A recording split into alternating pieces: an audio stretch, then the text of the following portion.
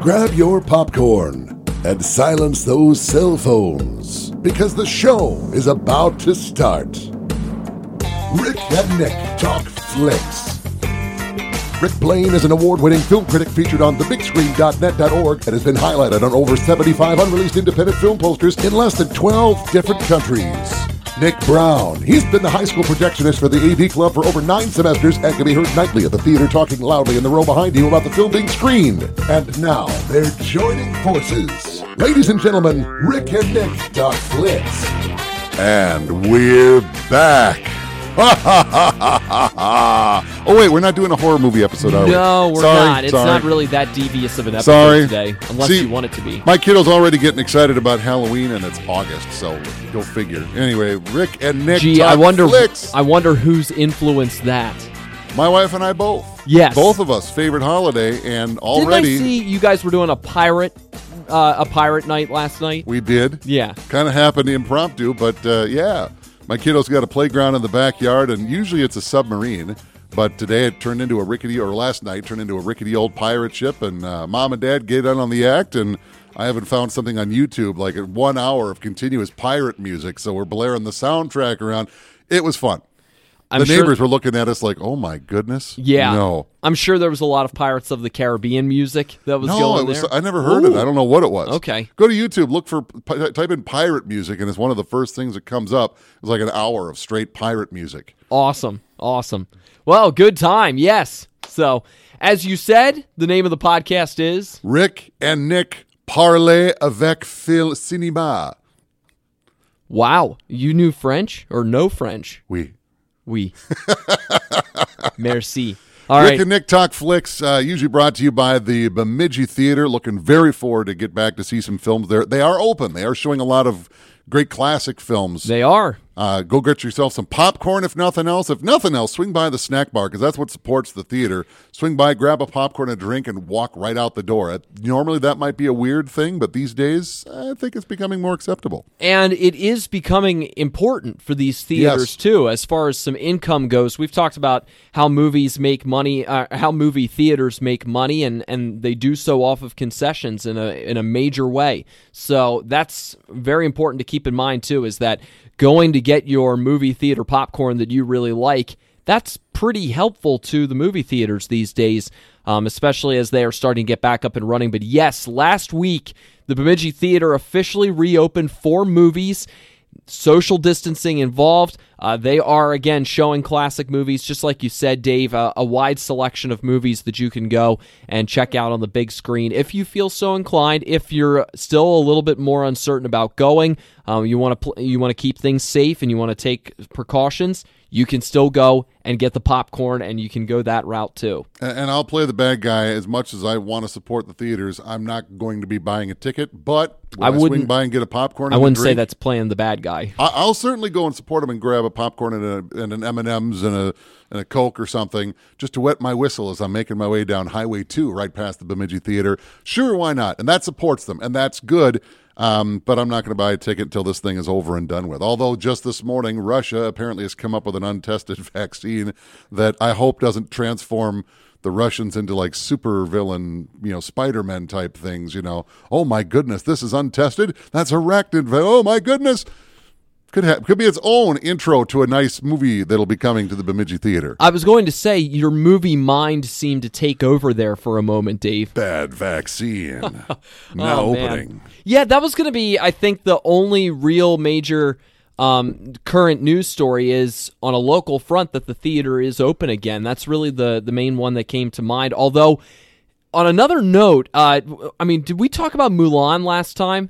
We've talked about it in passing, but we haven't talked about what you're going to talk about.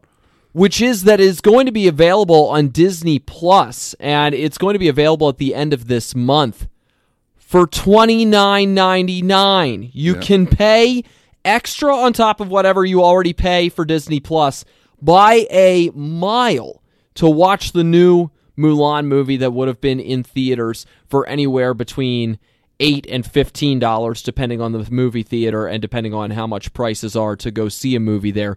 $29.99 to watch this movie. Well, if you think about it, if it's just you alone on the couch, yeah, maybe not.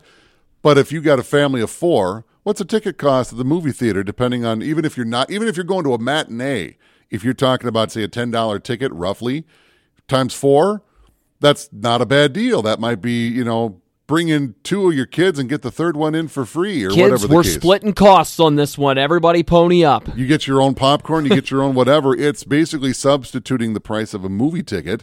So even if it's you and just a date, you're pretty much on par for what you'd pay at the movie theater, except you're at your own house and you got, whatever. If you were planning to go alone, though, yeah, you're going to have to, invite somebody over who's a close friend or something. But I think what they're talking about is like a rental for, 24 hours. So you can watch it again and again and again for 24 hours, I think is how it goes. So you could theoretically have people coming in and out of your house. Not that I would recommend it. Have the neighbors over. Okay, you can have a gate, essentially. Sure. Yeah, your own little movie gate. Yep. You know what? Just turn the TV against the window, get the speakers aiming out the window, and have a couple chairs set up and bring over the Johnsons to sit and watch the show. And then, okay, thanks for coming. Okay, the Andersons come over now and watch the show, and you're just being the neighborly guy. It could be done. I think there might be some copyright issues with that as far as public showing of it. I don't know. Did they pay? Tilted out the window? Did they pay? Well, if they paid, that's a good point. If they paid to come watch the movie on your lawn, then you got a problem. But if you're inviting somebody over for movie night, no. What's the difference if you're inside or outside and they're not paying for anything to come over and watch a movie at your house? Totally legal. Otherwise, all of America is going to be up against the wall spreading them, and what an interesting movie that would make. Yeah, so that is one of the latest pieces of news that's a pretty big one, but boy, that it was strange seeing that price. I think you framed it pretty well, though, Dave, of the why behind that, especially if it's a family or a group that would have gone to see it. If it's a smaller group of people, or if somebody just wants to watch from the comfort of their home, just one person. Well, and they're going to do the same thing with. You ever see Bill and Ted's Excellent Adventure? Yes, it's been a while, but nice. I've seen it. So the first one was great. Excellent. Second one, Bogus Journey, But the new one, Bill and Ted Face the Music, is going to be simultaneous, and it's the date is getting moved around a lot. They moved it up a couple of days, but it's coming out on theaters and on VOD. And the same thing with VOD. I don't know what the price is. I don't think it's been set yet, but I would not be surprised if it was something like $20-$30 to rent it for VOD for the same reasons. You and 5 people can watch it for cheaper than you would at the theater. At home, must supply your own popcorn, or better yet, swing by the theater, get your popcorn and snacks and stuff, and support the theater, and then go back home and watch Bill and Ted. So this is not a new thing. We have some movies that don't go to the theaters at all. I mean, even before the pandemic, Correct. They just go direct VOD for that kind of cost. And this is changing the game, where there's always been a minimum of 3-month window between theatrical release and when it's available on, let's just call it other platforms, streaming or whatever. Well, that agreement is pretty well coming to an end, and theaters and the theater owners aren't liking it, because that's time that they could have it exclusively on the big screen, that if you're going to see it, you need to see it here, and then after 3 months or whatever the window is, then it becomes available in other places. Well, now you're starting to, for understandable reasons, get into the point where it's going to be on VOD, or it'll be both. And when this pandemic is over, it's growing increasingly likely, overwhelmingly likely, that that window's not coming back. We're starting to see the norm now, and it could put an endangerment on theaters for theatrical exhibition. Well, I was about to say that I really hope this is only a temporary thing, that this is just simply something that they are doing with the times because of the pandemic. But that's concerning if you like the classic movie theater experience, and certainly for the theaters too, like you mentioned, Dave. That's a concerning thing if this is being talked about as becoming the new norm. Who's dictating that as being the new norm, though? Is it those who are putting these movies out? Are they saying we should go this route from here on out? Is it because of the consumers? Who's dictating that? Or is it simply a narrative thing? That's kind of what starts to cycle around in my mind a little bit of who's dictating that this is going to be the new norm. Well, it's generally you think about the options available to you on the various different platforms of where you can watch whatever kind of content you want. And this is going to bleed into the other kind of topical thing I was going to bring up, just brand new news. which is a lot of these streaming services are owned by, or at least partially, like Peacock, for example, it's NBC and Universal. Well, it's the same company. They're owned by the same company. You've got HBO Max. Well, that's Warner Brothers, Warner Media. So all of these different, Paramount, they're going to relaunch CBS All Access now that they kind of reunited finally, which Star Trek fans are happy about too. They're going to redo CBS All Access and bring much more Paramount content into that. So already they've got their own platforms to release this stuff. Well, we've got new things coming out. We want people to subscribe to our service. We've got great new shows. Why are we letting this toil out in this other building that we don't own? And that's the other thing. So there was I have to look this up. I'm not looking at it right now, but back in the 40s, they came up with an antitrust law that said theaters cannot be owned by studios. Yep. And just the other day, that finally has been repealed. So as of now, theaters can be owned by studios once again, because back in the day, there was an exclusivity issue. You'd only get Paramount movies shown at this theater. That's why there are theaters called Paramount Theater. It's a real problem. Yeah, that was a real problem early on, and that's why they created that antitrust law to allow for more widespread release. But look at what's happening now. You've already got all these different streaming platforms. Netflix is its own thing. But they're trying to get into the theater business and create original content. But like we said, you have CBS All Access, which is owned by Paramount, and they're going to retool everything, and it's probably not going to be called CBS All Access for long. But that's all Paramount. So Paramount movies, not that you can't see them on other streaming services, but they have to pay to get them to air on those streaming services because they don't own the rights. Paramount won't need to pay to show Paramount movies on Paramount screens, on Paramount streamers, and so on and so forth. So you're going to start to see a divide and conquer.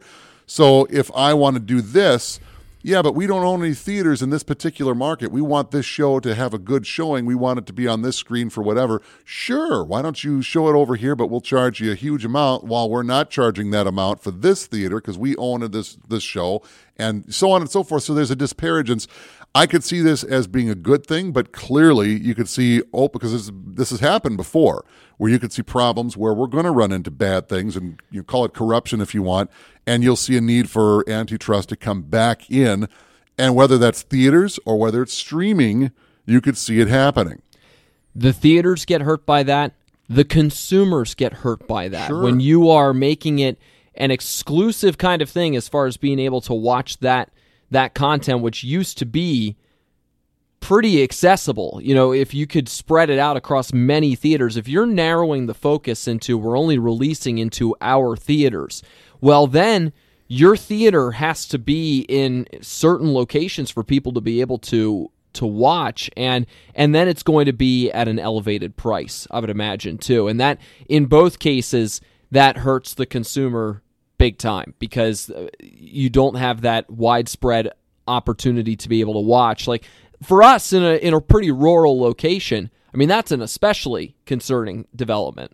If you want to see this operating in current day USA in real time, if you're a sports fan, then you know what's going on with all the networks and Dish versus DirecTV. Oh, yeah. You can't get, say, Fox Sports North on Dish right now because FSN is saying, well, we're going to charge you a whole lot of money to make this happen, but DirecTV's got a partnership, they got a sweeter deal.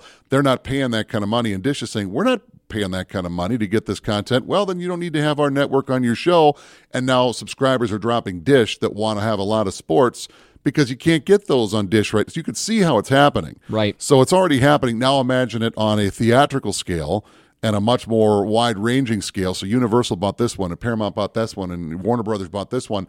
So if you want to see particular movies, I was just talking about the movie Greyhound, Tom Hanks, that World War II battleship movie that was going to be coming out theatrically, but it isn't, and now it's exclusive to Apple TV, which means unless you have Apple TV, you're not watching this show. If you didn't have Netflix, you're not watching Stranger Things. So I don't like exclusivity. I want it out there. Now, granted, you can watch the first 2, I don't think the third one is out yet, 3 seasons of Stranger Things. You can get it on DVD, sure, but you're not going to stream it anywhere except Netflix. Now, granted, Netflix, that was their show. They didn't just buy the show, they made the show. Correct. So that makes sense.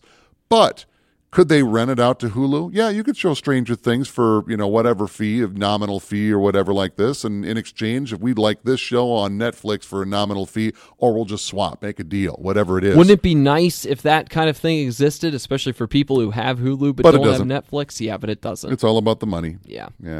So that's kind of current event stuff. That's good to note. Yeah, that's good to bring up. I haven't quite been aware of that the gears have been turning to that extent of thinking about, hey, this is not only going to be a temporary thing, this might be a new norm. That's concerning. We won't go down the rabbit hole anymore, but if you want to do your homework and further reading, go onto the Google machine, the Googles, get onto the internet tubes and type in AMC Universal and see where that takes you. Yeah. You know what we're talking about, but I won't go into it, but you'll find out more details. And that's just the start. So... Yeah. We'll see. Yeah, I feel like we've been saying that a lot here the last few months. This is something that in some cases has been coming for a while. The pandemic has just drop-kicked it in the butt. I don't think theaters are going to go away, especially when you start getting theaters being owned by studios now. Now they've got reasons to put movies on the big screen. It'll just be their movies on their screens. And you're going to see, I would think, a lot of smaller, theater chains and regional mom and pop owners selling out of the business, and Universal will sweep them up and go from there, and we'll see what happens. So if you want to go to McMovies, I feel like you're losing something that's part of the fabric of movie going. So. If you have those go away, though, that really concerns me. That concerns me a lot. This could be a good thing, but if history has shown us anything when money talks, it's not going to be a good thing, because they're going to try to squeeze something. Oh yeah. Something's going to go sideways out of the name of greed, and what could be good, you could do it great, but that might mean it's going to cost a little money to do it great. But yeah, let's save and let's just do it this way anyway. We'll save money, we'll make more money for ourselves, and then so we'll see. Yeah. All right, Dave, you had a good topic for today. You brought it up to me yesterday. It was your turn to pick one out for the show, and you thought of this kind of off the cuff a little bit, but it's something that kind of goes beyond the screen today. We're going a little bit beyond, and it's gonna be pretty fun getting into this a little bit. How come you and I spend every other Tuesday morning sitting here, now in opposite rooms, looking at each other down a hallway, talking about movies? Why do we do this to ourselves? Because we enjoy the movie experience. Yes, we love movies. Yeah. It's such a love. But it's like you and I, our normal day jobs, we work on radio. So what do we do exactly? We exist in the airwaves. You could be out driving in your car with the radio off, but there's still something being transmitted through the air that you can't see, you can't touch, can't taste, but it's there. And if you have a special thing, you can tune us in, or if you have enough braces, you can tune us in on your skull. But it's something intangible. I never thought about it that way. It's something intangible that it permeates everything. Movies are things that we love, but if it's not being projected on a screen in front of you, or you don't have the disc, or you're not downloading it right, or you haven't turned to the right channel or whatever, they still exist. But how do you touch and taste and smell and hug a movie that you love so much? It's an intangible. So what is a movie lover to do, and I do mean movie lover to do, with something that they love so true that is intangible? There's got to be tangible qualities to something that is otherwise intangible, that doesn't exist necessarily in the physical realm, and in these days, even less so. Back in the day, I would fall in love with the box art on the VHS tape and look at the back and look at the stills from the picture and look at the movie and study the movie poster when it used to be a really cool movie poster. Now they're all photoshopped, and they're really... Somebody slaps it together over a weekend, and it's just kind of, okay, done. Next one. It's a factory rather than art. Go look at the Jaws poster. Because they used to be illustrated. Oh, yeah. They were paintings. They were works of art. They were spectacular. You still see versions of them even in meme form or spoof form. Go find a movie poster from the last 10 years. Let's just be generous. You're not going to see them spoof because they're so forgettable so fast. They're going to come, they're going to go, and they're gone. But the classics, there's a reason that they're classics. The tangible intangibles. With almost wrote its own title for the episode, too. Really did. Yeah, it really did. Yeah, I know exactly what you're talking about, because my apartment and your basement, I think, are prime examples. Cave. Yes, the Dave Cave. They are prime examples of this very thing that you are talking about, because you and I have an appreciation for memorabilia a little bit, or things related to memorabilia. In my apartment, here are a couple of examples. I have, in front of my TV, I have a couple of Hot Wheels cars that sit there. I have 3 James Bond cars that are there. I have one of Paul Walker's cars from the Fast and Furious movies, and I have the Batmobile. They're all sitting there in front of it. Which Batmobile? The newer one. The Tumbler? The Tumbler, okay. Yep. I also have, sitting there, I have 2 poker chips that are both Casino Royale poker chips from a special Casino Royale deck of cards that I got. Like this double pack of cards that I got that are Casino Royale style cards from the James Bond movie. Now, careful. If you try to cash those in, if you saw Skyfall, they're going to try to kill you with an iguana. Right, exactly. I'm going to try to avoid that. Yeah, thankfully it's not that chip that I have. I also have, and a friend of mine just gave this to me the other day, I now have an Inception top that I have sitting there as well. Is it eternally spinning? It does not eternally spin. I have tried, although I was glad it wasn't eternally spinning because it means I'm not dreaming. Oh. So that was a good thing. So I have an Inception top that sits there now. I have a couple of different pictures or posters that I have. Some of those IMAX posters, like the smaller ones that they've done over the last few years, that was kind of a trendier thing, I think, even 10 years ago. But I have an Interstellar one. Speaking of art, I mean, it's this really neat artistic rendering of Gargantua, as well as which was the black hole, as well as the ship that they traveled in, and then a planet as well. Great artistic rendering of that. I have another one of James Bond from Skyfall, which I went to see at midnight. Back when they gave out, if you go at midnight in IMAX, you get a poster for it. So I've got one from that. Was it that one, or was it Casino Royale? You went in your tuxedo with your buddies. That was Skyfall. Skyfall. Yep, okay. It was worth it too. That was great. Yeah, something resembling a tuxedo for me. I don't quite have. You had the that tuxedo sharp. T-shirt, didn't you? Not a tuxedo Yeah. T-shirt. It was a suit and tie, but it wasn't quite tuxedo suit. Oh, okay. So, but the general idea. I've got a Steve McQueen, Faye Dunaway picture from the Thomas Crown Affair that sits in my apartment. I have a picture from the Mission Impossible TV series of the original crew, helmed by the almost original crew, helmed by Peter Graves. I've got that whole crew sitting in my apartment, and I have rolled up several movie posters that I've collected over the years that I'm going to hopefully someday hang up in a larger place. But I have one poster that I've permitted to hang right now, and it's my Lawrence of Arabia poster that I have, since that's my favorite movie. But in essence, it's just little bits of film lore hanging around my apartment, and then an Ocean's 13 poster of George Clooney, Brad Pitt, and Matt Damon sitting at the airport at the end of that movie. So, but your basement is a prime example of what that looks like, isn't it? Yeah, to a point, and sports too. But it's, sports is something tangible. You can catch a home run ball or foul ball or Yes. whatever. But movies are different. And like Hoove was talking about, if I was going to go down the run of every little teensy-weensy thing I've got for movies, that would be the entire podcast, and people would be falling asleep like Ted Stryker telling stories on the airplane, the movie Airplane. I'm not going to go that route. But yeah, I've got a lot of things, whether it's just something I printed out or something I got. Point out like 2 or 3, though, really quick, because I think it's worth it with how many cool things you've got around your basement. I've got, since I'm a big Back to the Future fan, I found online somewhere a few years ago a DeLorean model that actually the wheels can fold up for flying mode if you want it to. And I like that one, and it comes on a clear plastic base, so it can look like it's hovering if I wanted to. So that's one that I like. My kiddo likes it, and I won't let him touch it because I know as soon as he does, it's going to be gone.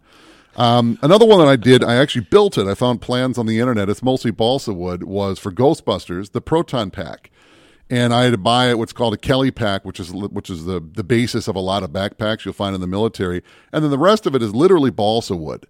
And you can find plans to do this stuff on the internet. And I have a friend that does electronics, and he's like, "What are you doing?" I said, "Building a proton. You're going to have lights?" "No, I'm not going to do." "Oh, you got to do the lights." I said, "Well, I can't. I don't know how to." He said, "Well, I'll do it." So he put in the lights. And then we fill the whole thing with foam because it's balsa wood. You need to make it structurally sound, but it works. And so if I flip certain switches, it'll light up and it does its things. And it's actually got blinking parts and things that looks a lot like, especially from a 10-foot plus away, looks like just like the ones on the movie. You wore this for Halloween one year coming in here to work, and I was so impressed with how good that looked. Yeah, and it's just the plans were on the internet, and it was simple. It probably cost me, I don't know, $100 to build it, maybe $200 with the jumpsuit and everything, and the patches. But I mean, if I'm walking around with it, I built goggles and a trap too. Looks like it's pretty much right off the screen, and up close you can scrutinize it like, oh, wait. Yeah, so what? But it doesn't matter. It's kind of becoming and looking very much like a Ghostbuster. And when you go to places, if you go to costume places on Halloween or so, people want to touch. And it's balsa wood. It's not going to take a lot of touch before it's broken. And then no one's having a good night. Sorry, man. Exactly. And so you got to be wary, but it's fun to give other people that thrill. That reminds me of my dream of one day being able to craft one of the Daft Punk helmets and be able to wear that. So, there's all kinds of ways that you can reach out and touch Hollywood. But there's also other ways, like have you ever gone to a filming location? A movie that you've seen well. I'll give you an example. There's many movies that have filmed in Times Square, New York, for example. But you see Times Square all the time, every morning on Good Morning America. That's where they film it, or MTV or whatever else. You've seen Times Square a million times, and it looks very different over the years. But when you actually go to New York City and you find yourself standing in front of Times Square, or you go to the White House and you're standing in front of, you've seen that many, many times in many places. It's surreal. It's almost like it's a movie set, except it's really there. Well, is it really there? It's surreal. Or if you go to Planet Hollywood, yep. Or if you go to Hard Rock Cafe or something, but especially Planet Hollywood. Are there still Planet Hollywoods anymore? It's like 2, I think. I think you might be right. Yeah, I know they trimmed them down. I'm pretty sure I've been to a Planet Hollywood and a Hard Rock Cafe. But yeah, Planet Hollywood, you would go in there. It's like, oh my gosh, I just stepped onto a movie set with all the stuff that's hanging around there. I once saw Spock's ears, like from one of the films. It was great. Yeah. I remember I went to, I might get this wrong because I'm trying to remember this off the top of my head, but it was a Planet Hollywood, could have been a Hard Rock, and it was over the bar in... It was either Hawaii or Florida, one of the two. It was one of the DeLoreans from Back to the Future, upside down, and it was in really rough shape. And I read later that was one of them that got hit by the train, because there wasn't one DeLorean they used for the filming. Just long story short, there were 9 DeLoreans they used for the various different movies for various different reasons, and one of them was the one that got hit by the train. Well, evidently, after it got hit by the train, they kind of put it back together. They didn't put all the time machine parts on it. It was basically just the car, well dented up, because it got hit by a train for real. Yes. And it was mounted upside down over the bar or whatever. So there's only I think 2 or 3 DeLoreans from the movie that are still in existence that are known to exist. A lot of replicas that you can rent and so forth. But even if it was a replica car that wasn't used in the movie still, because some of the ones that were actually used have fallen into various states of disrepair, and some of them have been restored, and some of them are not known to exist, at least not what I can find on the internet. So, like the shark from Jaws. Right. But one of the things they're opening up in L.A., and it may officially already be open, they talked about it during the Oscars. I think it was supposed to open this coming fall, and maybe it's going to be delayed, is that museum for the National Motion Picture Association, or whatever they're calling it. And there's all kinds of memorabilia that'll be there more or less permanently and then moved out for other things to come in. And that's right. One of the, not really the shark from Jaws, because none of those really exist, but one that was made from one of the molds is going to be there, which if you ever went to Universal Studios prior to the 1990s, I've been with this thing. I have a picture of me with it. It used to be hanging upside down by the ride, and it was made in the same mold that they made the molds for the shark in Jaws. The actual sharks from Jaws that you see on screen have been rotted and they're gone. They're just gone. But this one was made of fiberglass, and it existed. They found it at a junkyard, and that's where the thing was. And they restored it. It's the shark from Jaws, but not really. It wasn't really seen on screen, but it's as close as you're going to get. So there's that. So something intangible, that thing scared the heck out of me. Could I see it and touch it? Maybe, if you let you touch it. Probably not, but yeah.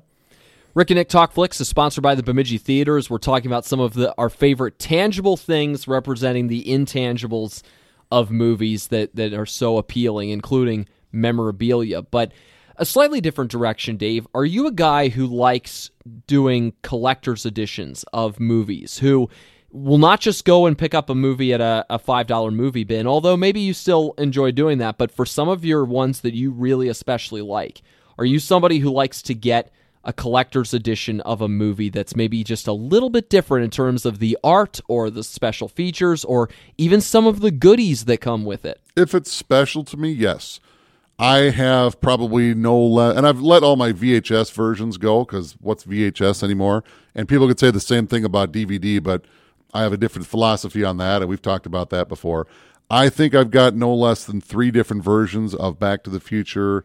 I think I've got 4 different versions of Star Trek II, that one in specific, and for various different reasons. And yeah, but I mean, if it's something special to me, I very well might. If it's not, then no. Yeah. But I also might get to the point where sometimes things get released and then re-released and re-released. Oh, yes, but this one's got, come on, you're just trying to sell another one, and I'm not into that. But what some of them are made and crafted with love, clearly, and there's things apart about it, and this thing was involved in this one. Finally, the guy broke down to do the commentary, and he's on it, finally, for the first time talking. Yes, I might go get those, and that might be my 6th version of the whatever. But in general, you get to a point where what else new really is going to come out? I've got it. Well, it's a new edition. No, it's not. It's just another way to sell, and some of those have come out and I've not bought them, and others that are worthwhile buying, I will buy. And that's kind of what it breaks down to. If it's worthwhile and it's special to me, yes, I will. That's why I was willing to pony up the money for the Lawrence of Arabia 50th You guys anniversary. are so close. Why don't you just call him Larry? You have that kind of relationship. That's my Larry on the wall. Isn't I don't it know Lawrence? if anybody called him Larry. Might be Lawrence to you, but when you've known him as long as I have, that's a joke, son. At least in the movie it was Orance, if they were close to him. So, yeah, I don't know about Larry, but it would be less than theatrical if all of a sudden, hey, Lair, Lawrence, come and gaze upon what I have. In that voice, too, Lair. Yeah, just that nasally kind of voice. That would take away a lot of credibility. Real life is usually a lot less theatrical than Hollywood. But I've got a box set that kind of reflects that. It's a 50th anniversary one, very artistic rendering. You slide out the contents of it, and you discover that this artistic rendering that's on the front of the box is actually a book. And it's a very pictorial book of images from filming, images from the film. Oh my gosh, it's like you're seeing it on the big screen again, just these incredibly glossy, really nice photos that they took, some really neat insights alongside of them too, but they try to let the pictures do the talking and provide a little bit of commentary within. Of course, you've got special features on special features. They included the soundtrack too, a disc of the soundtrack as well, which was great because the music of that movie is incredible. But they also added a small film cell from the original film strip of it as well, too. And it had a really good image of Lawrence on there, sitting in a room during one of the scenes, and he's in all of his Arabian garb as well. And that was another neat little piece that they added in that made it a little bit extra worthwhile having this collector's item of something like that. I kind of did something similar with Interstellar. I got a special edition of that movie, and they had a little booklet that came with it too, kind of a making of booklet, but also this different casing for the Blu-ray and DVD and all of that folds out in a certain way, and it's magnetic then when it closes, but it's all very image based on the outside of it. It's all a lot of pictorial based stuff on the outside of it too. So very neat, just extra little stuff that made it a little bit of a step up as far as like an item to collect. And that's exactly what it is. It's something tangible. For something that is otherwise intangible. Even holding onto the box, even holding onto a cell of the movie, which is, wow, this is where the movie came from. That's right. Or a piece of whatever. Here's a little cut off the guy's shirt that he wore. Wow, it's a tiny 1-inch square, but he wore this on somewhere. This square is on the screen on that guy from one of the shirts he wore. And that's what you mean. Sometimes it's locations. You ever gone to, well, first of all, interesting thing, you may have noticed over the various podcasts, Hoove has a bit of an accent for us Minnesota folks, because you're not a Minnesotan. Where are you from? I'm from Lancaster County, Pennsylvania, that area. Which is not too far from Pennsylvania. I was going to say Philadelphia. It's not right outside, but it's not ridiculously far. That's probably the biggest town closest to you. An hour to the west of Philadelphia. Yeah, Lancaster City is the closest to me as far as a larger city. That's tens of thousands. I can't for certain say how many, but tens of thousands. It's larger than Bemidji by a bit. But it's a larger city, and then a lot of suburban area around, but a lot of farmland, and that's what's leading into Amish. What you're about to say. Yes. A lot of Amish. No, I'll let you say it. A lot of Amish country, because that's got a film connection directly. It does, yeah. I'm sure many people know of the movie Witness, which has Harrison Ford in it. Yes, Kelly McGillis and Danny Glover, and yeah. Yep, Witness was filmed in Lancaster County and filmed, right there in the heart of Amish country. You know, we had this corn maze that I worked at back home. The first year that I worked there, they were doing an anniversary celebration of Witness for the corn maze. So they did a Witness-themed corn maze? They did. It was Get Lost in Witness. And in fact, they had they had John Book's car. They brought in his car from the movie. And, Harrison Ford was John Book in the movie. They had his car, and we put it in the corn maze, and people could get their photo taken there as they were traveling around. Yeah, really neat. So we talked about some of the places where they filmed as well. I mean, places that I grew up around. You know, I know of one of the towns that they shoot one of the scenes in. It's right down the street from where some of my friends lived. You know, they filmed I think the fight that he had in the town. They filmed that right down the street from my friend's house, right in this one town there. And they pretended that it was Lancaster, but in fact it was a different town. So they needed something smaller. Movie magic, yeah. Yep. So you've got all of those things going on, and all within an area that I know very well growing up. But you, Dave, you have had quite a few close encounters with of the filming kind that you've gone through. You know, Minnesota back in the first half of the 90s in particular became a hotbed for a lot of films that were made. For whatever reason. Yeah. Well, there's a long story. You know, you can get the film board for each state can become friendly with tax credits and so forth and so on. And for a while, Minnesota became a very attractive place for Hollywood to film. And obviously, if you live around New York or L.A., there's a lot of filming that goes on there because that's where a lot of filming happens. So pretty much every street corner in L.A. is a place. But you go to other places, whether it's Lancaster or Minnesota, you start running into maybe a few locations. And movies from the 90s in particular started showing up. Both Grumpy Old Men movies were filmed down in Wabasha, which is in southeastern Minnesota. I've driven through there. It's near Red Wing, kind of by Rochester, a little bit. You know, it's close-ish, south of the Twin Cities. The Mighty Ducks movies, and I was at the time just kind of getting out of playing hockey, but I knew a lot of guys that were involved in doing the filming of the movie. I've talked about Jingle All the Way, which was filmed on my street. The neighborhood where Phil Hartman and Arnold Schwarzenegger lived in was my street. And so I lived 2 doors down from Arnold Schwarzenegger. I moved away to go to college, and they filmed Hollywood came to my house. Every time I watch that movie now, it is surreal to see that neighborhood and go, this is where Dave Brooks grew up. Yeah, it's a true story. We came down for a weekend to watch him film it. I won't repeat the story because I've already done it on the podcast, but I'll tell you another one. A lot of people could show up as extras. The Little Big League, for example, they filmed that at the old Metrodome for the Twins, and you could show up and be an extra in the stands. And yes, that happened. I actually got to read for a part once. It was not a good movie, and it wasn't. No, most people don't really know about it. It came out for half a second, it was gone. Keanu Reeves and Cameron Diaz and Vincent D'Onofrio, called Feeling Minnesota. It's a really dark comedy. It's not that great. Wasn't it early on for all of them too? Yeah, well, not Keanu Reeves. He'd been around obviously for a while. He had, okay. But Cameron Diaz, it might have been one of her earliest roles. And Vincent D'Onofrio, he was working his way up. He'd been around for a little while too.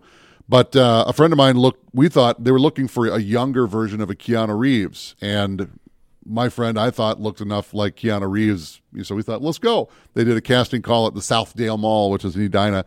And while we were there, one of the casting people talked to me and said, well, there's another guy that plays Keanu's brother. You have a similar look and build to him. Would you like to read for? I was like, all right. So I read for a Vincent D'Onofrio role, actually. Didn't get it, obviously. I did see the movie. The scene that this would have been was cut out of the movie. They had some flashback scenes that were just real quick. And they went much younger than my friend and I anyway. But there was that. But the other one that was probably the biggest one that I got to cross was the movie Fargo. And we were talking about the Coen brothers, who are from St. Louis Park, which is, suburb of the south part of the Minneapolis area. And this was one of their early year movies. They had done a few. They had done some movies. It sure put them on the map, though. But it really did. It kind of put them on the map. But one of the points I'll bring up is before I got into radio and broadcasting, I actually thought about getting into a career in law enforcement. That's its own story. So I was spending some time and working and learning some of the ropes as a high school student at the Edina Police Department. Now, the building since has been torn down and it's not there anymore. But at the time, City Hall was on the upstairs and the police department was on the downstairs. And one day I show up and there's all this cotton on the ground everywhere and these Brainerd police cars. I'm like, what the heck is going on here? They're filming the movie, and they filmed it as the Brainerd Police Department. So the Brainerd Police Department in the movie is actually Edina's old police building. And I show up, and they're like, oh, they're filming a movie here. Some guys from St. Louis Park. You're like, oh, this is some, student film or something. Because you didn't really know who the Coen brothers were at that point necessarily. And there were some people that it's a working police station. We don't want, the uniforms that people there had to wear versus what they wear in the movie looked very different. And so some people that they had to work near where they were filming, would you mind putting on these shirts just in case you're in the background? Just, so if you do get on camera, look like you're doing something and don't look at the camera. And I was one of those people. You could see my elbow. Yes. I think you could see my elbow. I know where I was and when I was there and what was going on in the other room. But you can point to it in the movie and say, I'm pretty certain there's a guy that walks me. by to a filing cabinet outside the door and you can see a little elbow, and I think that was my elbow, but they did the scene 15 times, so I don't know. It's a good guess, but they were filming a scene. The guy's office was actually the conference room, and they did it that way. You will see me in the background in Mallrats, which they filmed at the Eden Prairie Mall. And I'm out of focus, but in the scene where Jason Lee and Stan Lee are talking on this, they had a whole bunch of catwalks there. And one of the way back catwalks, I'm one of the blurs moving in the background, and that was it. So you're not going to see my face. You're not going to, maybe my elbow, and I can't confirm for sure that was my elbow because there were a few other elbows walking around that day. But, to be there and to see it and to watch it and to meet Phil Hartman and share an egg roll with him. And I mean, that's almost surreal in a way, especially when he comes over because he liked the look of the egg rolls and he's doing Troy McClure voices. And I still have a picture somewhere. It's in a bin. I've got to pull it out. When I get determined, I'm going to find this picture. I have a picture of Phil Hartman and myself and some friends sitting on my driveway. He'd pose for us. Nice, really nice guy. Really I would have asked him to do Lionel Hutz. He was doing Troy Simpson McClure, voices. Clinton was president, so he's doing Bill Clinton voices. He was a really cool guy. Dave, I think that egg roll is very good, and I appreciate that you were willing to loan it to me. So those are my stories. I'm not going to go on too down. I could go way down the rabbit hole, but I'll leave it at that. I like those stories, and the one that I had about Witness it kind of applies too, because if you're in a larger city that like New York City, like Los Angeles, even some other cities, you're going to run into automatic opportunities to go to places where a film has been made, where there's been shooting done.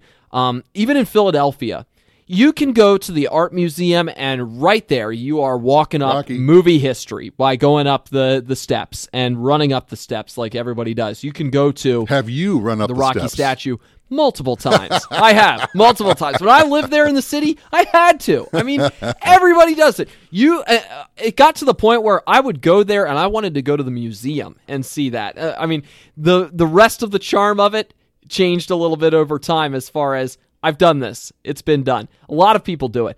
But with our experiences, it's cool because they go a little bit off the beaten trail. Even in other cities, take like Pike's Place in Seattle. If you've been to the Pike's Place market, if a film has been made in Seattle, there's a good chance there's been some shooting done in Pike's Place at some point, with either some fish getting tossed or even just being there. Sleepless in Seattle. Yeah, they're there. They're there at Pike's Place.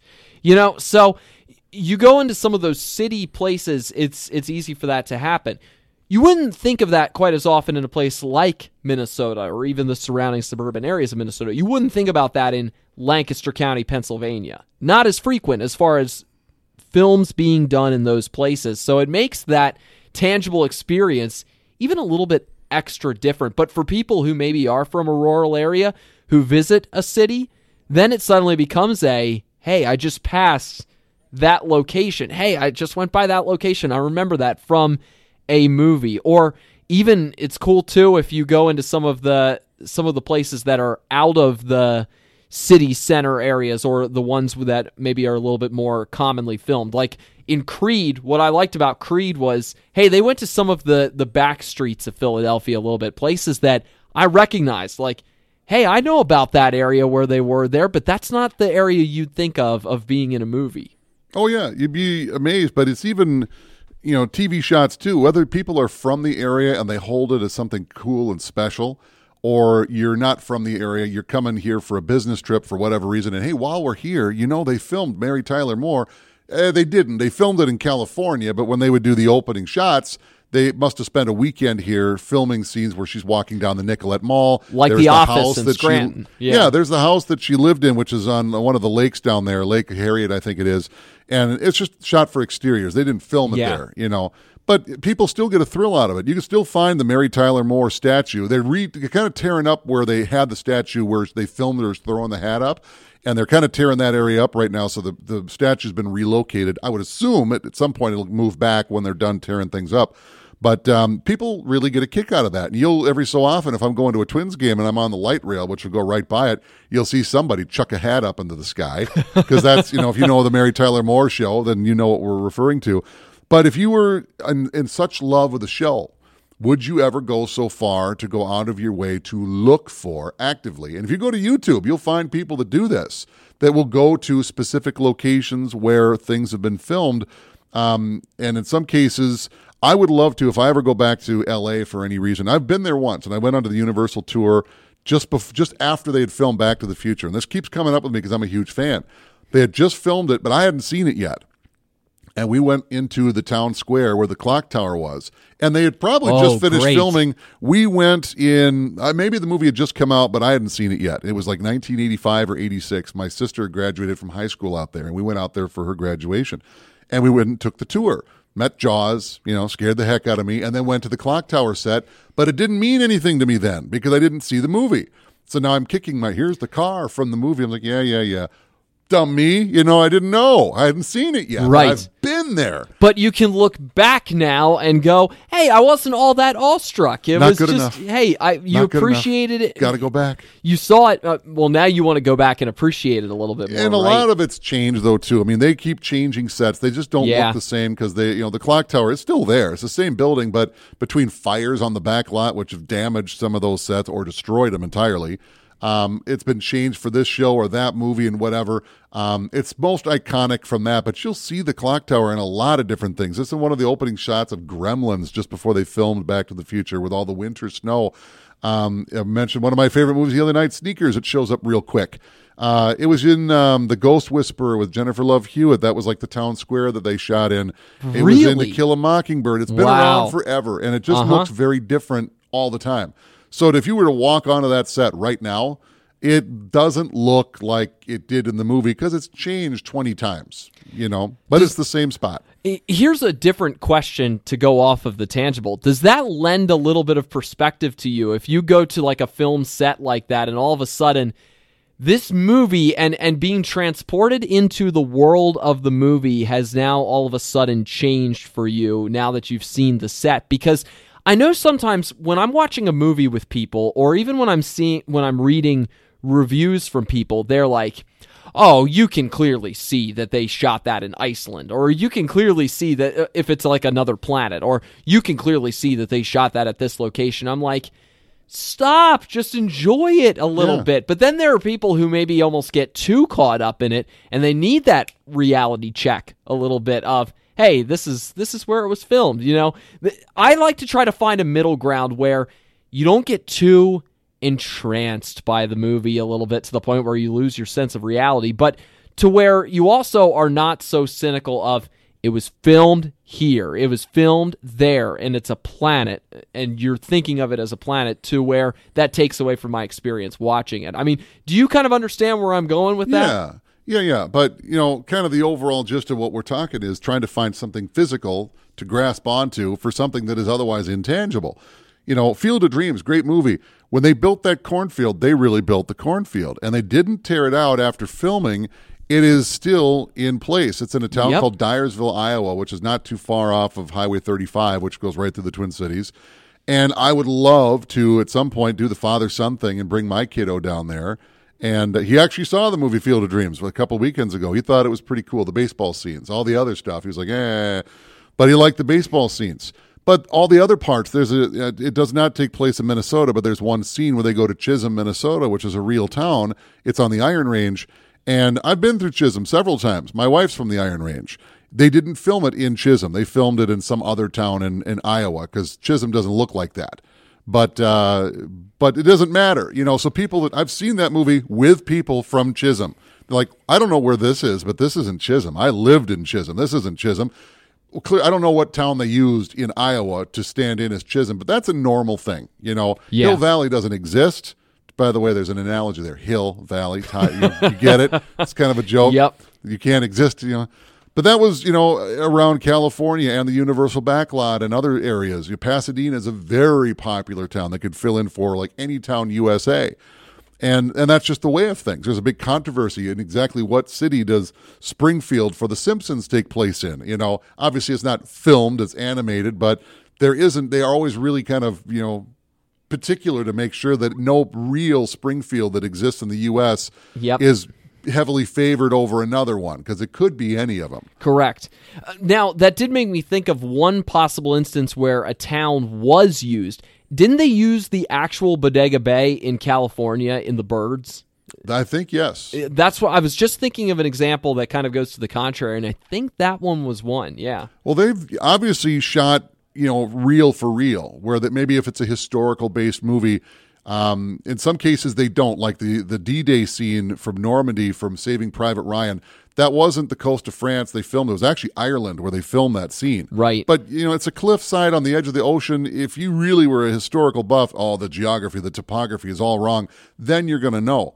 But in other cases, yes, obviously pretty obvious things like Statue of Liberty. You're generally not going to fake that unless it's CGI. Like Hoover X-Men. Dam, which I've been to. Sure, Hoover many Dam. movies there. But there are some instances like there was a movie called Valkyrie about how a lot of German officers tried to overthrow the Nazis. Yep. Well, there's a couple of things. For one, you can't fly the swastika in Germany. You need special permits for that because they're trying to get away from that. But at the end of the movie, spoiler alert, obviously it didn't work and they didn't overthrow Hitler. And those that were in charge of this conspiracy were all lined up on a wall and shot. They actually shot that scene where they were shot on the wall at the actual wall where they were shot. And there's a plaque that is there. They had to kind of cover up the plaque because you don't want a plaque showing how these people that are being shot on the movie were shot, Right. But they had to get permission. They all took a moment before they shot it to kind of honor the memory of what those had done. So there are instances where it's not a set, it's not fake, it's real, and it's as real as the actual event was. So there are examples of that where it's as real can be.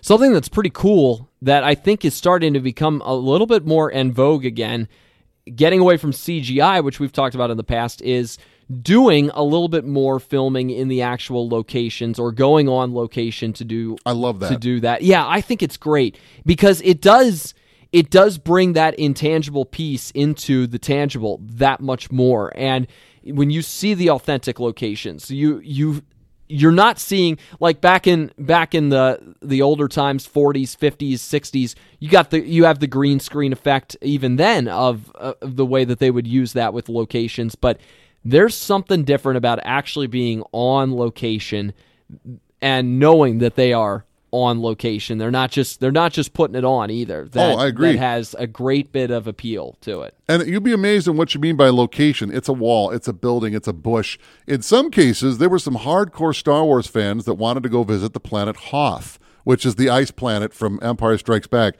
They Right. filmed those scenes in Norway and a couple on sound stages too. But, I mean, what are you looking for? You're looking for a tundra. literally a tundra. But they would take still shots from the movie, and they realized in some cases there was a huge blizzard that came through Norway as they were filming it back in '79. They literally had Mark Hamill run out the door of the hotel that they couldn't get out of, and so now he's just in his costume wandering out in the snowdrifts right outside the hotel, and those shots are in the movie. Perfect. But they're looking at the angle of the mountain in the background and from the angle, and so they're working it out from still shots, and then they find the exact spot. And they'll take a picture of it today, and they'll superimpose in the Imperial Walkers or the Tauntauns or whatever. What are you looking at? You're looking at a vista landscape of snow and ice and mountains. But that's where they filmed it. Even if they just took a picture and used it for the plate shot, it doesn't matter. It's in the movie. It's there. I'm on Hoth. And that's awesome. And for a lot of people, it's a step in. But in a lot of ways, there's almost a hollowness to it. It's like when you go back to your old college, where you had all your friends. You're on the same location, and maybe the college has changed a little bit, but it's not the same time. All your friends are gone. Everyone's graduated. Everyone's gone. It almost feels kind of like a house with all the children gone, but you're still living there. The film was made right here. It's awesome, but they're not doing it now. But if it's a horror movie, maybe there's a little bit of an energy. Maybe the monster is going to come out of the woods. They packed up everything except the monster, and it's real. And there's always that kind of a feeling in the back of your head that something might happen, that happened there at one point, good or bad or scary or whatever. But there's an energy that gets left behind. That's and right. If you know what it is and you can tap into it, you can feel it. So, and, shifting the gear to one other thing, if it's not a location, maybe it's something else physical. Have you ever met an actor? Because there is no Marty McFly. He doesn't exist, but Michael J. Fox does. He does. But yes. when you meet Michael J. Fox, are you meeting Marty McFly? Or no, Alex P. Keaton. Or no, you're meeting, it's as close to meeting Marty McFly as you're ever going to get. You understand the difference between an actor and a character. You get it. However, it is also a conduit to as close as you're ever going to get to meeting Marty McFly. As far as meeting a major film star, I don't think I ever have, at least not off the top of my head. I can't think of any. I like to think that if I had an experience like that, it would probably stand out a little bit more. But no, I can't really think of one off the top of my head that I've had as far as that. I mean, you talked about Phil Hartman and getting to meet him. I mean, you shared an egg roll with him. So he was. Well, I didn't share it. He got one for himself. He got one. Okay. But Arnold Schwarzenegger, he parked in my driveway every day. I didn't get to shake his hand, but I got to stand 2 feet from him and say hi, good to meet you. How you doing? Yeah, and a couple of his stand-ins got to meet them a little more up close. But still, you're meeting Arnold Schwarzenegger, and you're kind of wow. I got to meet this Rita Wilson, giant of a man, right in front of me. Oh yeah, I'm a little taller.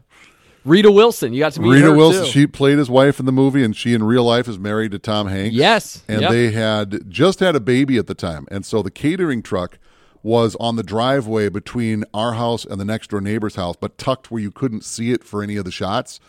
And when you're doing a movie, there's a lot of continuity issues, so you can't drive in and out of your own driveway. We had to park like a block away and walk in. So there were some things they would allow us to do. If you're hungry and you're running out of food and you can't go to the store and you don't want to truck in all your groceries and carry them for a block, then you can use the catering truck. It's not a problem, and it's right outside my back door. So I went in to grab a thing of peanuts or something, and I recognized her. I was like, hey, how you doing? Nice baby. Thank you. And it was Tom Hanks' little baby. So that would have been, they filmed it in the spring of 96. So I got to meet Tom Hanks' little baby. That was cool. Awesome. Yeah.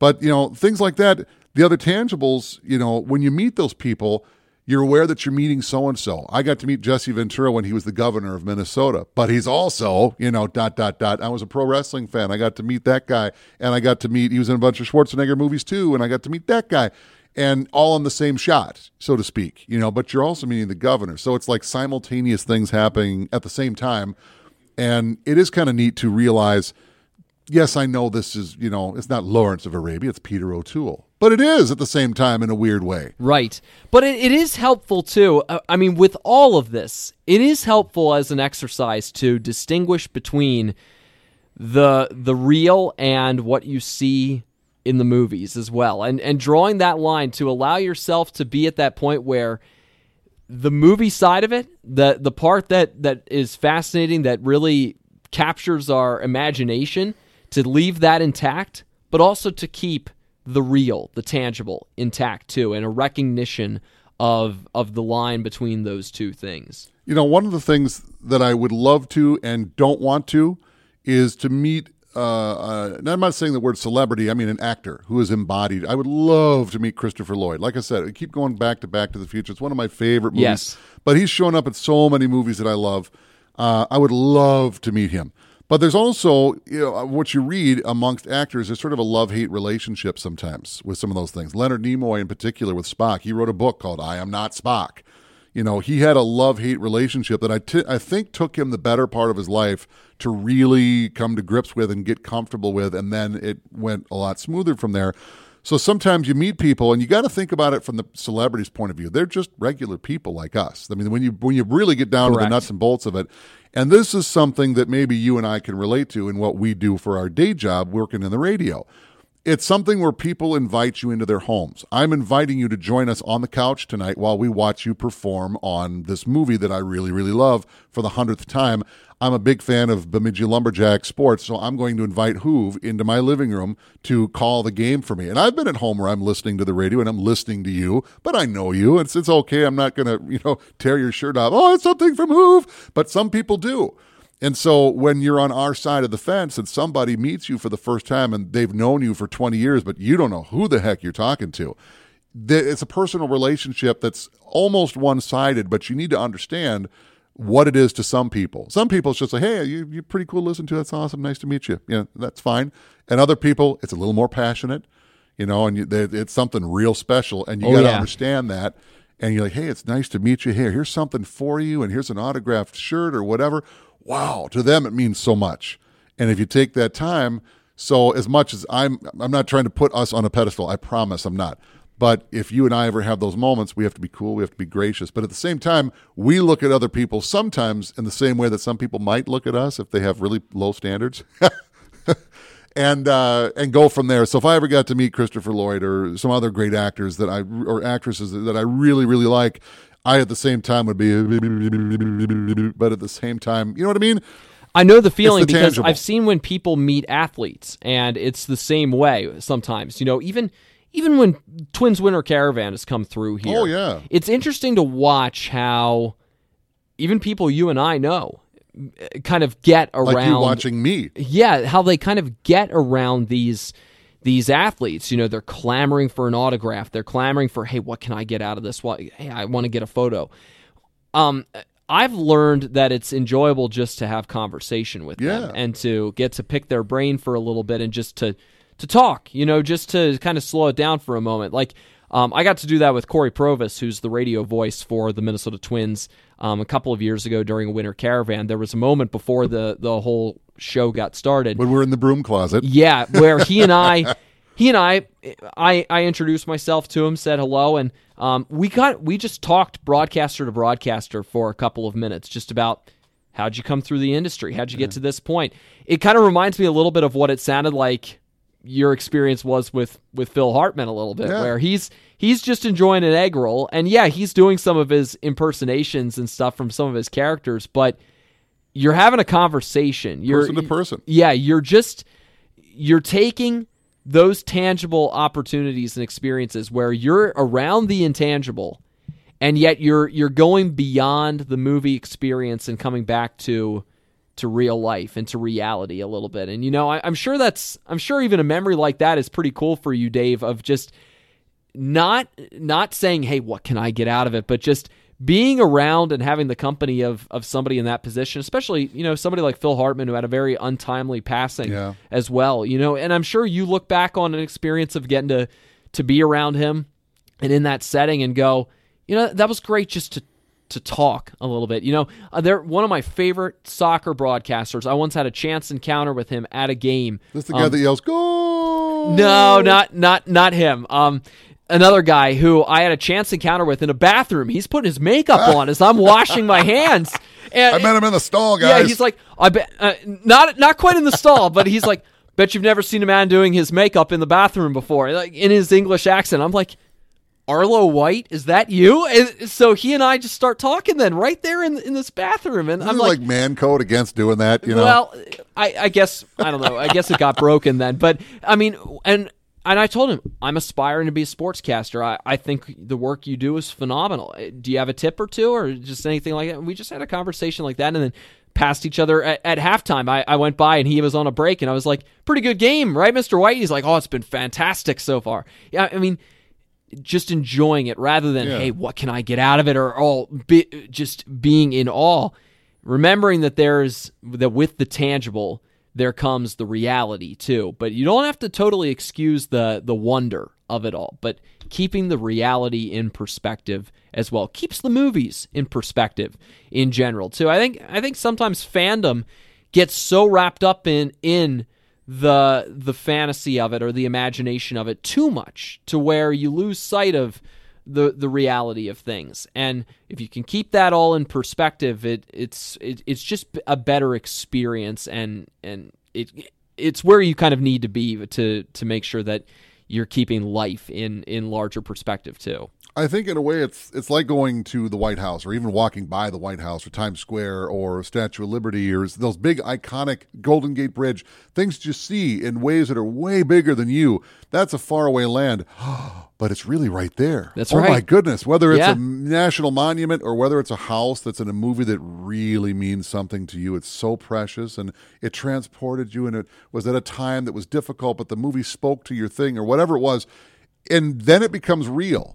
And I can understand. I'm not there. I can certainly have a grip on the reality versus fantasy, but I can understand how some people can slip and have a hard time being able to distinguish between the two. And, well, that house is right there. I live in the neighborhood where this was filmed, so that's real. So everything else must be real. Well, no, not exactly. So, but it's fun in a way to allow those lines to blur just a little bit, even for a moment. Hi, Christopher Lloyd. Hi, Christopher Lloyd. Hi, Christopher Lloyd. I'd be the one that he'd be like, could you just get this guy an autograph and make him go away? In some cases, I could see myself doing that. But at the same time, I'd like to meet him, get 5 minutes, and then go sit down and actually just don't hyperventilate. Get through it and then talk and just let the moment pass. If you know it's coming, you can prepare. If all of a sudden I turn around to Starbucks and they're, I might not be able to hold it, so those kind of things. But I've had enough experience with musicians and with our regular jobs and that kind of thing. I got to sing a duet with some people at one point just behind the scenes. That was awesome, cool. But, so when you find those intangibles and even things like going on a pilgrimage to this location where such and such was filmed, even getting a prop or a replica of a prop. I've got a few lightsabers at my house. A life-size Darth Vader in your house, too. Well, he's not life-size. He's like 3 feet tall. Okay. So my son likes to beat up Darth Vader. But it was one of those things they sold at Target. But I don't know how many lightsabers. My wife, God love her, just cleaned the garage this last weekend. I had no idea she was going to do it.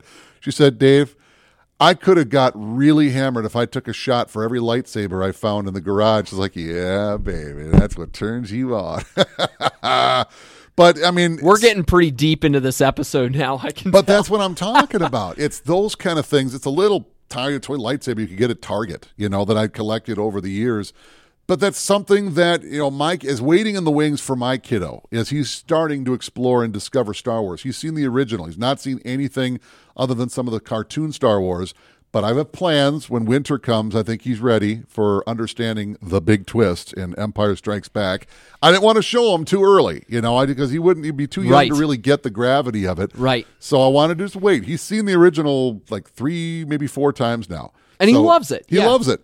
He knows there's more. He just, what's this BB-8 thing? We didn't see BB-8 in Star Wars. You were getting there, buddy. I've got a plan for you. Don't worry. I'll show him E.T. this coming Halloween. He'll get to see E.T. for the first time. And probably see his dad cry, too. It still gets me. Still gets me. But, I mean... and what a charming moment. Yeah. It's going to be fun to watch him get into the same thing, and he's already starting to.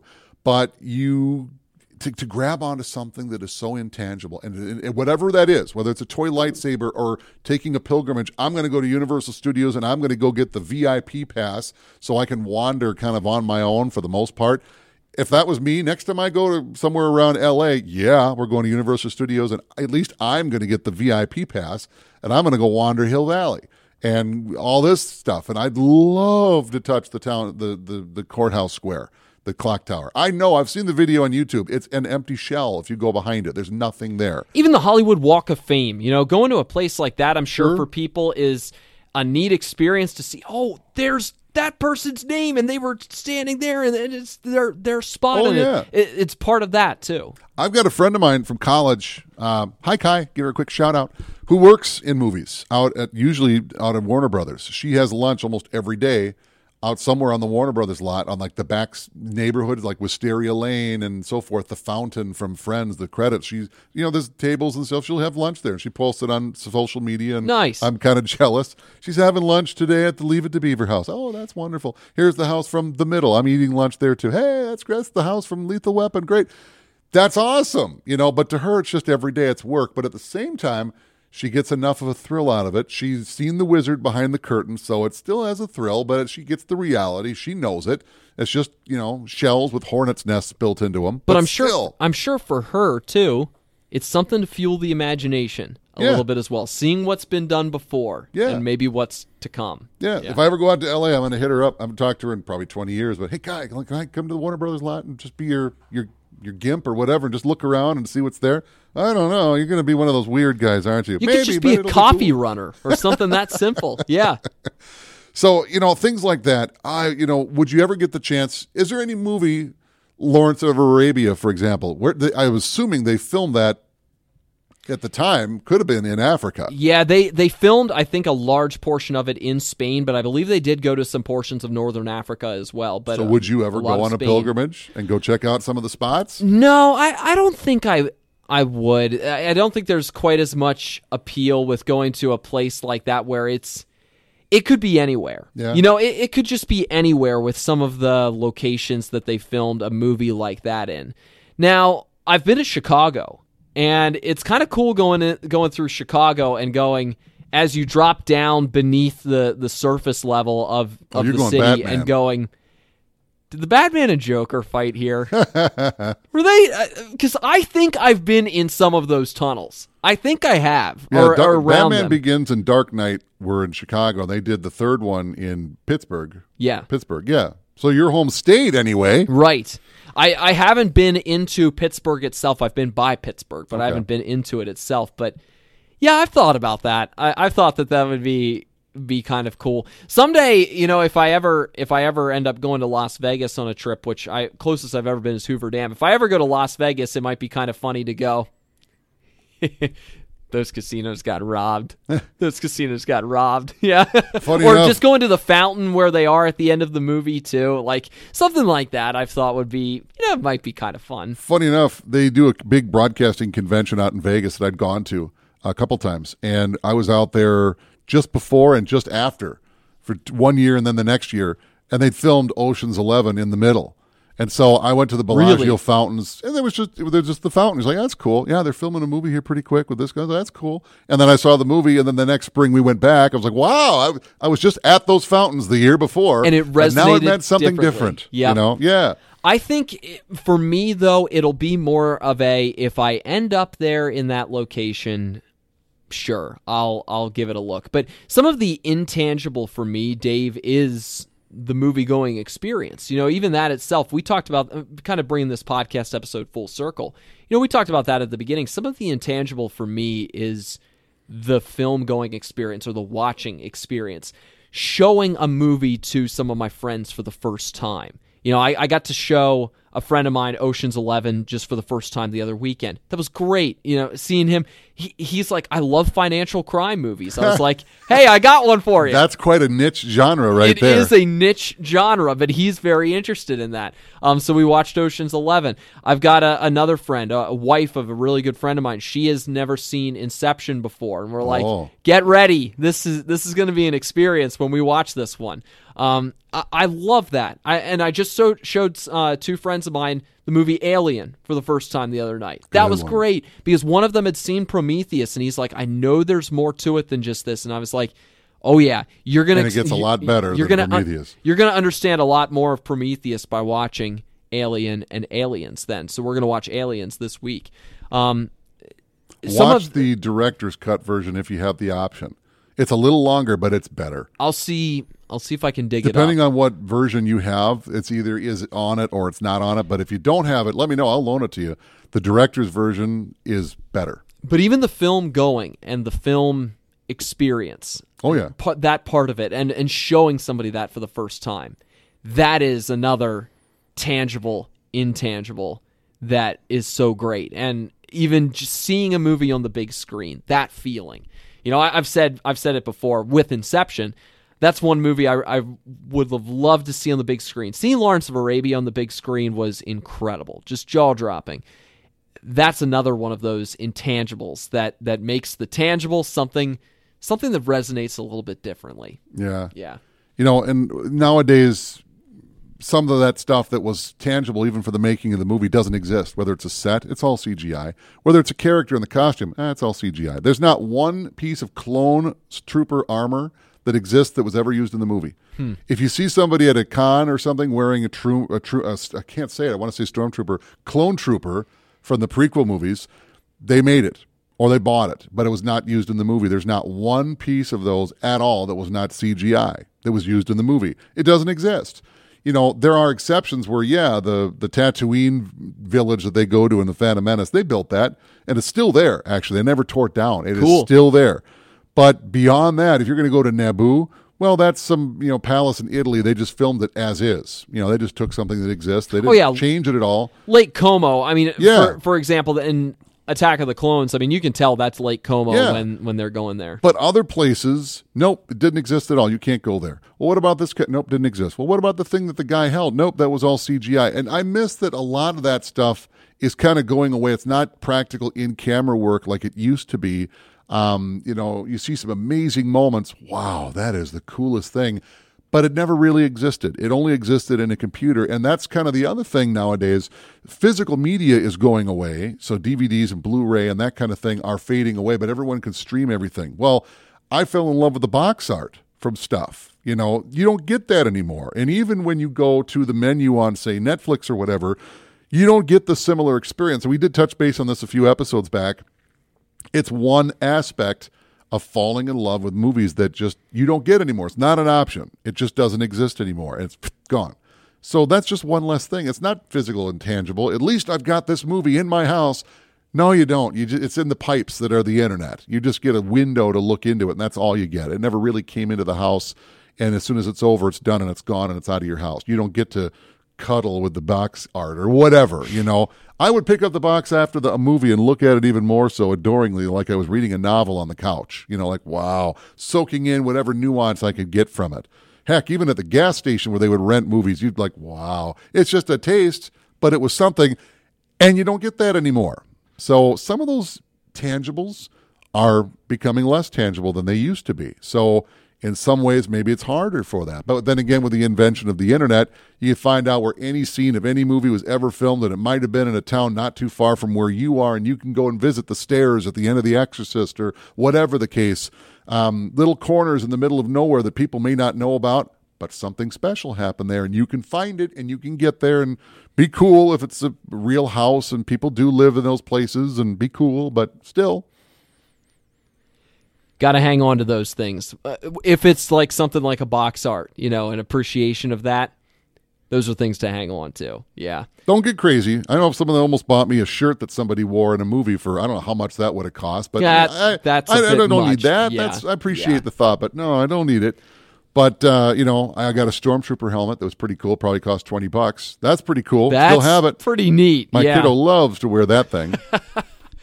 Rick and Nick Talk Flicks is sponsored by the Bemidji Theater, talking about the tangible intangibles today a little bit. This was a great idea, Dave. I when you brought this idea up yesterday, I thought that there was some real possibility with this, and it's great to go a little bit off the beaten path with something like this, because these are the things that resonate a little bit when you're watching the movies and then you kind of see these things in real life, or maybe you own some of these things then in real life.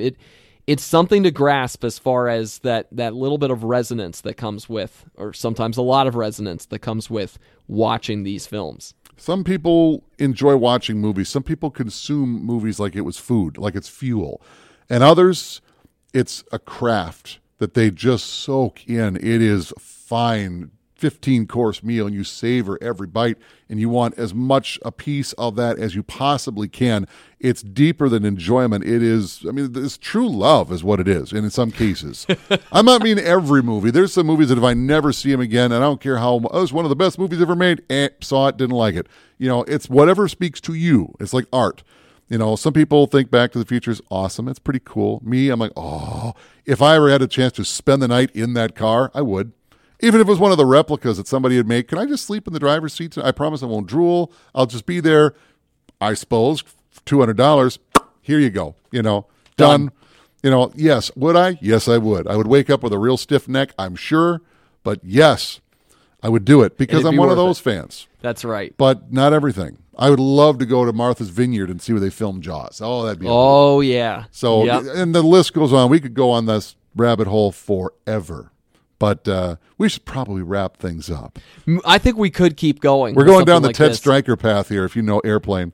But it is a good reminder, though, too. And I think of this sometimes when I'm watching something unfold before me, like especially something that's very natural, like going for a hike in nature, or you see like a cloud descending on the area, or a nice sunset. Yeah, you want to snap the photo of it. You want to enjoy the tangible of it all. But take the moment to set that down and enjoy the intangible and just enjoy the moment, too. Take it in. I think that applies for movies. That applies for life. You put your phone down now and again and just kind of live. That's right. Rather than tap into. I'm Joel Hoover. I'm Dave Brooks, the obsessed fan. Not all that obsessed, I'd say. No. I think that today proved that. He's harmless. Thanks for joining us, as always, and we will see you at the movies.